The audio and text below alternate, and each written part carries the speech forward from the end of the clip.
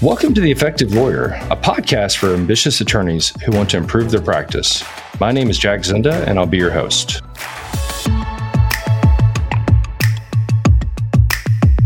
Welcome back to another edition of the Effective Lawyer podcast. My name is Kevin Tully, the Chief Marketing Officer at Zinda Law Group. And with me, as always, is founder, CEO, and lead trial lawyer, Jack Zinda. On this episode, we're going to be talking about executive teams and why your law firm needs one. So, Zach, I almost called you Zach.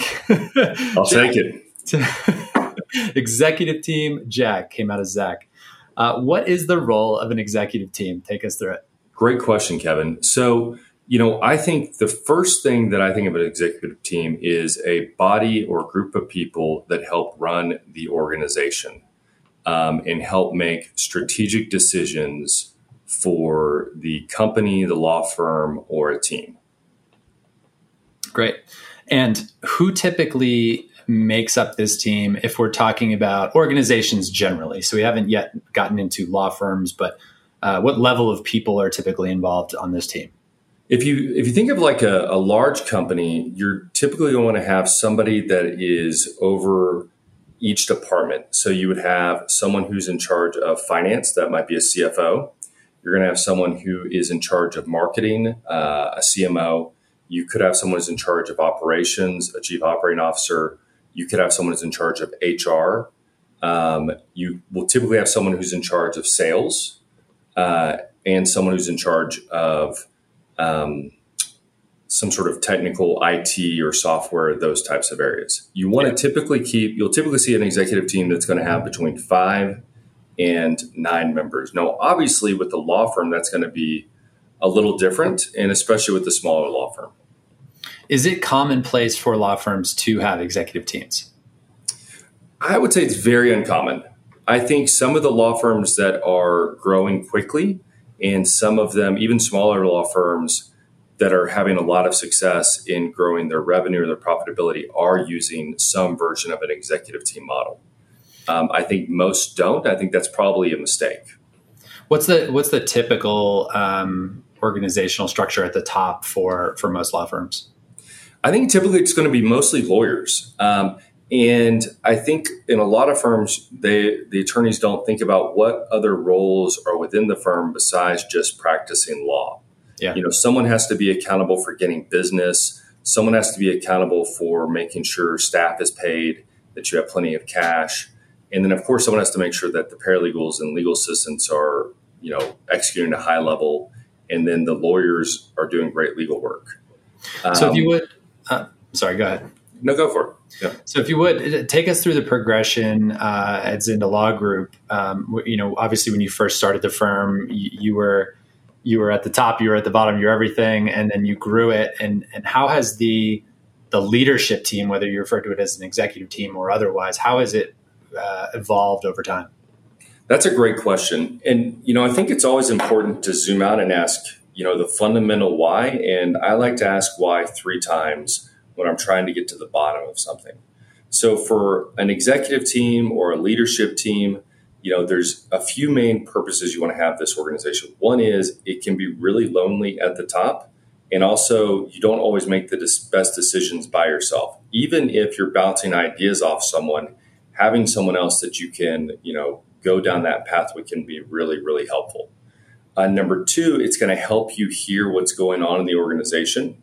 So even if you're a 7-person law firm and you have 3 people in the executive team, you're going to be able to keep track of what's going on with the other, 4 people a lot better if you've got a regular meeting cadence where you're talking about decisions. It's also going to allow you to communicate your decisions with other people within the organization a lot more quickly. So the first thing, my firm started with, there was 4 of us. And so obviously not a big organization or a big group. And in those executive team meetings, quote unquote, there were 2 of us that would attend.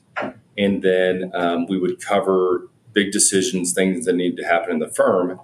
And I really liked the E-Myth model from Robert Gerber, which is a great book, which has this idea of building out an organizational chart for when you get to the size you ultimately want to be.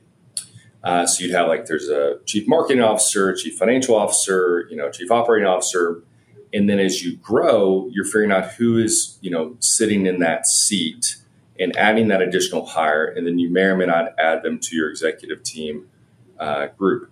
Now, I would be really careful, and we've done this as well, as on the title you give the group, because you don't want it to become an ego thing or a prestige thing, because sometimes some of the best, most important people in an organization may not be at the executive team because their resources are needed there. We have attorneys that are superstar lawyers that are mission critical to the firm, but they're not on the executive team because that would be not a great use of their time. We're not talking about their cases. They don't have a lot of management oversight. So forcing them to sit through another meeting is not a great use of their time as just a lead trial lawyer. Right. So what types of topics are best for conversation at the executive level? Great question. And there's a really good book, Traction. I'm blanking on the author's name. Do you recall? Gino Wickman. Gino Wickman. And then another one, Scaling Up by Vern Harnish, which are great books that give you, custom built agendas. The first thing that I would tell all lawyers is you are a business and a law firm. Just because you do business, you have some business practices, doesn't mean you're no longer a great lawyer or a great law firm. And I think it's really important that law firms understand that. Every executive team meeting, you want to cover at least the main KPIs of your organization. And for us, that's going to be, profit, number of cases resolved, and gross resolutions. And we're going to hit that every single time. That keeps us focused. Are we on track or off track for what are our quarterly objectives? The other thing you want to always hit is people issues. So new hires, are we having issues within the organization with a certain employee? Is someone leaving? Do we have someone starting soon? Are people hearing things around the office that they want to share with the executive team? That's so there's a shared understanding of what's going on in other departments. One area that I left off that you want to typically start the meeting with is going to be with, we call it victories. And it's a way to get the group started on a positive note and a way to have the group bond together so they know something personal about one another. And that can either be a professional victory or a personal victory or both. And you want to keep it to less than a minute per person. And I feel like that's a real positive way to start the meeting. So you have your segue, your victories. Then you've got KPIs. You may have each team member own a KPI and you want them to hit that if that's the case. And we use a red, yellow, green model where if someone is green, they're on track. If they're yellow, they're in danger of missing their target. And if they're in red, that means they're going to miss their target and they don't know how to get it back on track. And this is creating a list of topics that we may talk about in the meeting. Then if we're working on any projects as an executive team, we'll quickly hit the status of those. Are we on track, off track? And each executive team member will usually own a project. And then we'll get into the most important part of the meeting, which is what they call in Traction IDS, which is identifying, discussing, and solving issues. And we'll typically go around the room, vote on what topics people want to talk about, and they'll provide a list ahead of time. So let's say we're moving office spaces. Hey, do we want to move our office space from the suburbs to downtown?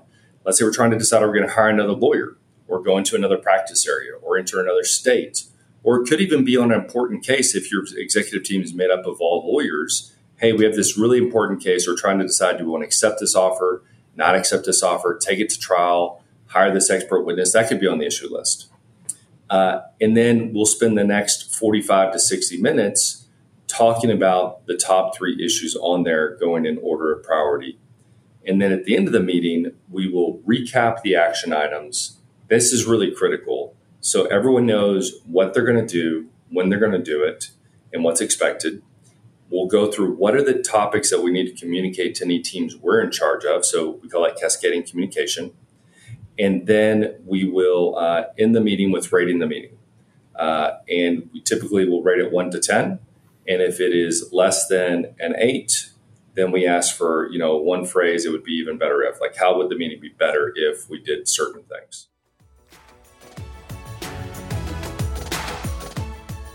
This podcast is presented by Zinda Law Group, a nationwide personal injury firm. For over 10 years, the experienced lawyers at ZLG have been partnering with outside counsel across the United States on all types of personal injury and wrongful death cases. With over 30 attorneys, Zinda Law Group has paid out millions in referral and joint venture fees since 2015.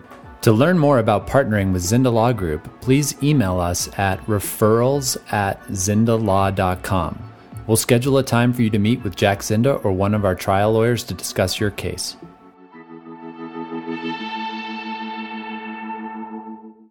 So in that agenda, you're basically doing a health check on the business. And of course, nothing's ever perfect. So you're coming up with issues or topics for the group to talk about. You're building your issues list on the side as you progress through the agenda, and then spending the bulk of the meeting going through the issues. What helps identify those top 3 issues for that group? I think you and I have been in meetings at the executive team level where we've decided, hey, this is an important issue, but maybe not for this room. How do you decide between the things that are appropriate for that group of folks versus stuff that can be handled later? That's a great point. One tactic that we developed for this, which is kind of fun, is we give each team member a red card, kind of like in soccer. And if anybody in the group feels like we're getting off track, talking about a topic that doesn't matter, they can, red card it, which means this group shouldn't be talking about this. Now, the example could be, someone's upset because they didn't, a staff member's not performing at a high level. And it's kind of complaining about the person versus how do we solve the problem? That might be better on a departmental level. Okay, why is Debbie not executing as a paralegal? Well, she's not calendaring right. Okay, can someone train her? That's not really a great conversation for the group. That's more of an HR issue. So the way I like to think of it, we only want to talk about problems that only this group can solve together and that are so important that we want everybody's time involved. And if you want to think about from a legal point of view, if it's made up of lawyers, you say everyone's at an hourly rate of $500 an hour, you wouldn't spend time talking about how do we get medical records in this case with 5 lawyers in the room, or the most basic thing that you may do, like how do we draft a pleading. You only want to focus on things that are going to have a major impact in the business. And there's tricks to how you could set that up. You say, what's the dollar value if we solve this problem? That's one way you can do it, and say, hey, we don't deal with anything worth less than $10,000 in this meeting. Yeah. And there's other tricks, but it's super easy to slide into that mode. And that's where we came up with the red cards, because it gives everybody a free rein to kind of like, hey guys, y'all are talking about something that is like way off the reservation. Yeah. So the discussions about snacks in the break room are for another time. When you're using red cards, it just kind of makes me think about, let's call it the tone of the discussions in the room. And I don't know that tone's the right word, but sort of the character of the types of discussions that are being had. I think there's, in the meetings that I've been a part of, a real honesty that comes up at the executive team level that's maybe a little bit different than some of the other meetings throughout the organization. You've got a phrase that you use a lot, no sacred cows. Can you talk a little bit about how you work to keep those meetings free-flowing and allowing for all opinions and topics to come to light? That's a great question. And there's an amazing book, 5 Dysfunctions of a Team by Lencioni. I think it's Peter Lencioni or Patrick Lencioni. Great book that kind of talks about how to build trust within a team and how to get honest communication. And this has been a really difficult challenge for me because a couple things. One, I'm a trial lawyer and I'm naturally aggressive. And when I say things, it tends to sound like I know what I'm talking about, even if I don't. And I'm good at convincing people of my point of view. Right. Which isn't always great for making decisions, though. So what I try to do is first open myself up, make myself vulnerable, and explain to people that it's okay to tell me that I'm wrong and to give examples of when I've been wrong and try to kind of make fun of those examples. That gives people permission to add in. And then if I still feel like there's some blockers within the group to get that honest dialogue going, I'll try to have them come up with some examples of things that, maybe I came up with that weren't the best move to see if we can get people talking about it. The other thing is you have to really be encouraging when people are telling you something you don't want to hear. And you want to really encourage honest debate. Now, our belief is anyone can say anything within the meeting as long as it's not hurtful to someone and not attacking that individual, right? Attacking an idea is different than attacking an individual. And our expectation is that nobody takes personally an attack on an idea. And we do this methodology called white hat, where for the first part of the conversation, nobody's allowed to criticize the ideas. It's like there's no bad ideas. And then we'll put all of our ideas on the board, and then we'll do what's called black hat, which means, okay, let's attack the ideas, really go after them, and then see what are the top three that we're left with and pro-con those top three solutions. Yeah. But it takes a lot of work and patience, especially, I think lawyers especially, to do this. And you have to be really cognizant that not everybody's going to have a lawyer personality. If you have diverse group members in the team, the CFO is not going to feel comfortable debating, the best trial lawyer in the firm on a topic. And you may convince them that like algebra doesn't work, because you're so aggressive and persuasive on it. So you have to really be careful about that, especially if you have non-lawyers in the group. Yeah. So we talked about the agenda, last podcast, we talked about core values. And I know in that episode, you mentioned that the executive team is the executive team meeting is always a great place to remind everyone of the core values before getting into the meeting. And that's a great kind of North Star for the group as they start to make decisions. Who drives this meeting? Because it's a tight agenda. There's a lot of things that we hit. How do you think about who should drive the agenda, keep everyone on track, while also making sure that there's enough bandwidth to focus on the issues and really think through the different topics that are at hand? So I would divide it up into two responsibilities. First, I would assign to either a paralegal, a legal assistant, or like an executive assistant to own managing the documents and the physical agendas itself, kind of making sure does everyone have like the documentation needed to have the meeting. We also have a written agenda that is the same every single meeting that's on one page. That's really helpful. And then I think it's better if the leader is not the one who is owning the agenda. I delegate that over to my chief operating officer, and that allows me to focus more on the discussion and the strategy areas, because I'll skip areas if I don't remember, and I'm not always the best at that. I don't think it's the best job of the CEO to manage the agenda. Now, I think the CEO should help drive the conversation. And the way we pick topics is we vote, but I can always say, no, guys or gals, we're going to talk about this one because we got to solve this problem today. So it's kind of a democracy, but not really. It's still like a typical organizational structure. And my CEO is keeping us on time, on track. And then if I disagree with the direction we're going in a conversation, I'll steer us another way. So how often does the team get together, and are there any variations in the agenda or the types of topics you discuss based on sort of the type of meeting you're having? So I guess what I'm driving at to answer my own question is the difference between weekly and monthly agendas that we use. That's great. So we treat the weekly. So we have three different types of meetings. We have a weekly, a monthly, and a quarterly executive team meeting. The weekly is 60 minutes to 90 minutes. One tip is you really want to keep these on time, and you want to end them on time. I am notoriously 5 to 10 minutes late, and I've been working really hard to always be on time for this meeting. That one is more tactical. It's like, okay, team, are we on track for our targets? What are the 1 to 3 problems that we need to solve as a group? And what do we all need to know that what happened this week? Then there's the monthly, which is typically 3 to 4 hours. And in this meeting, you're going to reaffirm your quarterly priorities. You're going to make any strategic shifts that you need to make. So you're going to talk more about, okay, this is what we thought we were going to do. Looks like we're going to miss this target, or we can accelerate For example, we've been really looking at expanding aggressively into other states.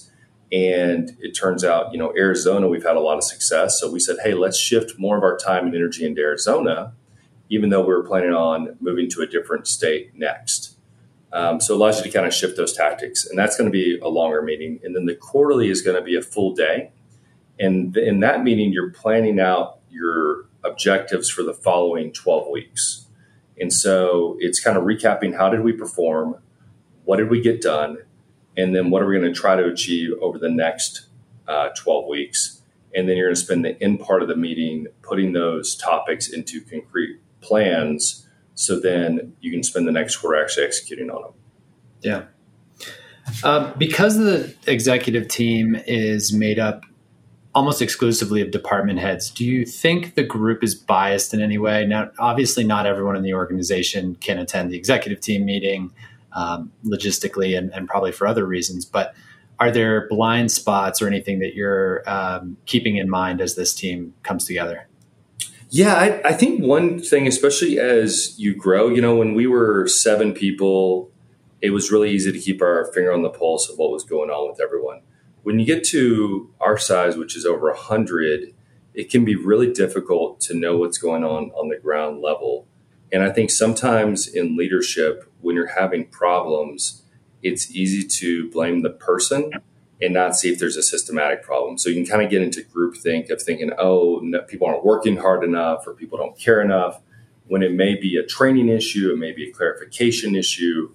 And I find it's easy to fall into that trap, where you're kind of not seeing the best in your team at the lowest level because the people at the top aren't working with them as closely day to day. So Jack, obviously this model's worked great for our firm at 100 people. What would you recommend to, say, a 5-person firm that maybe has some staff? How can they use this model at their firm?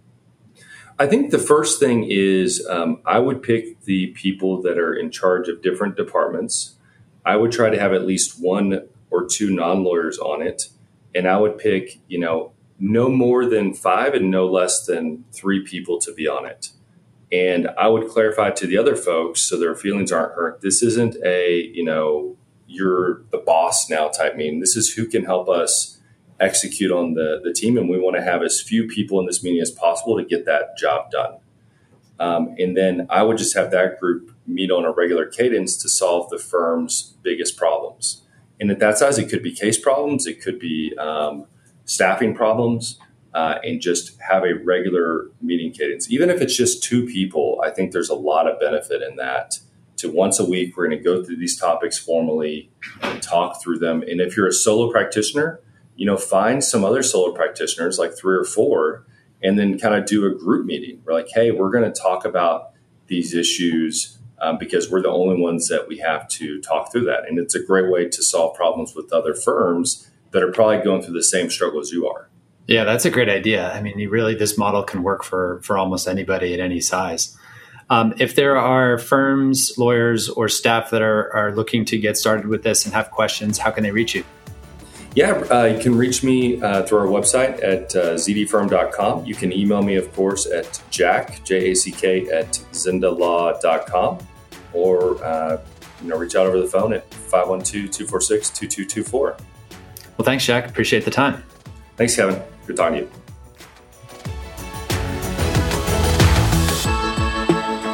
Thanks for listening to today's episode of The Effective Lawyer. You can learn more about our team and find other episodes of our podcast at zindalaw.com. As always, we'd appreciate that you subscribe, rate, and review the pod. Thanks.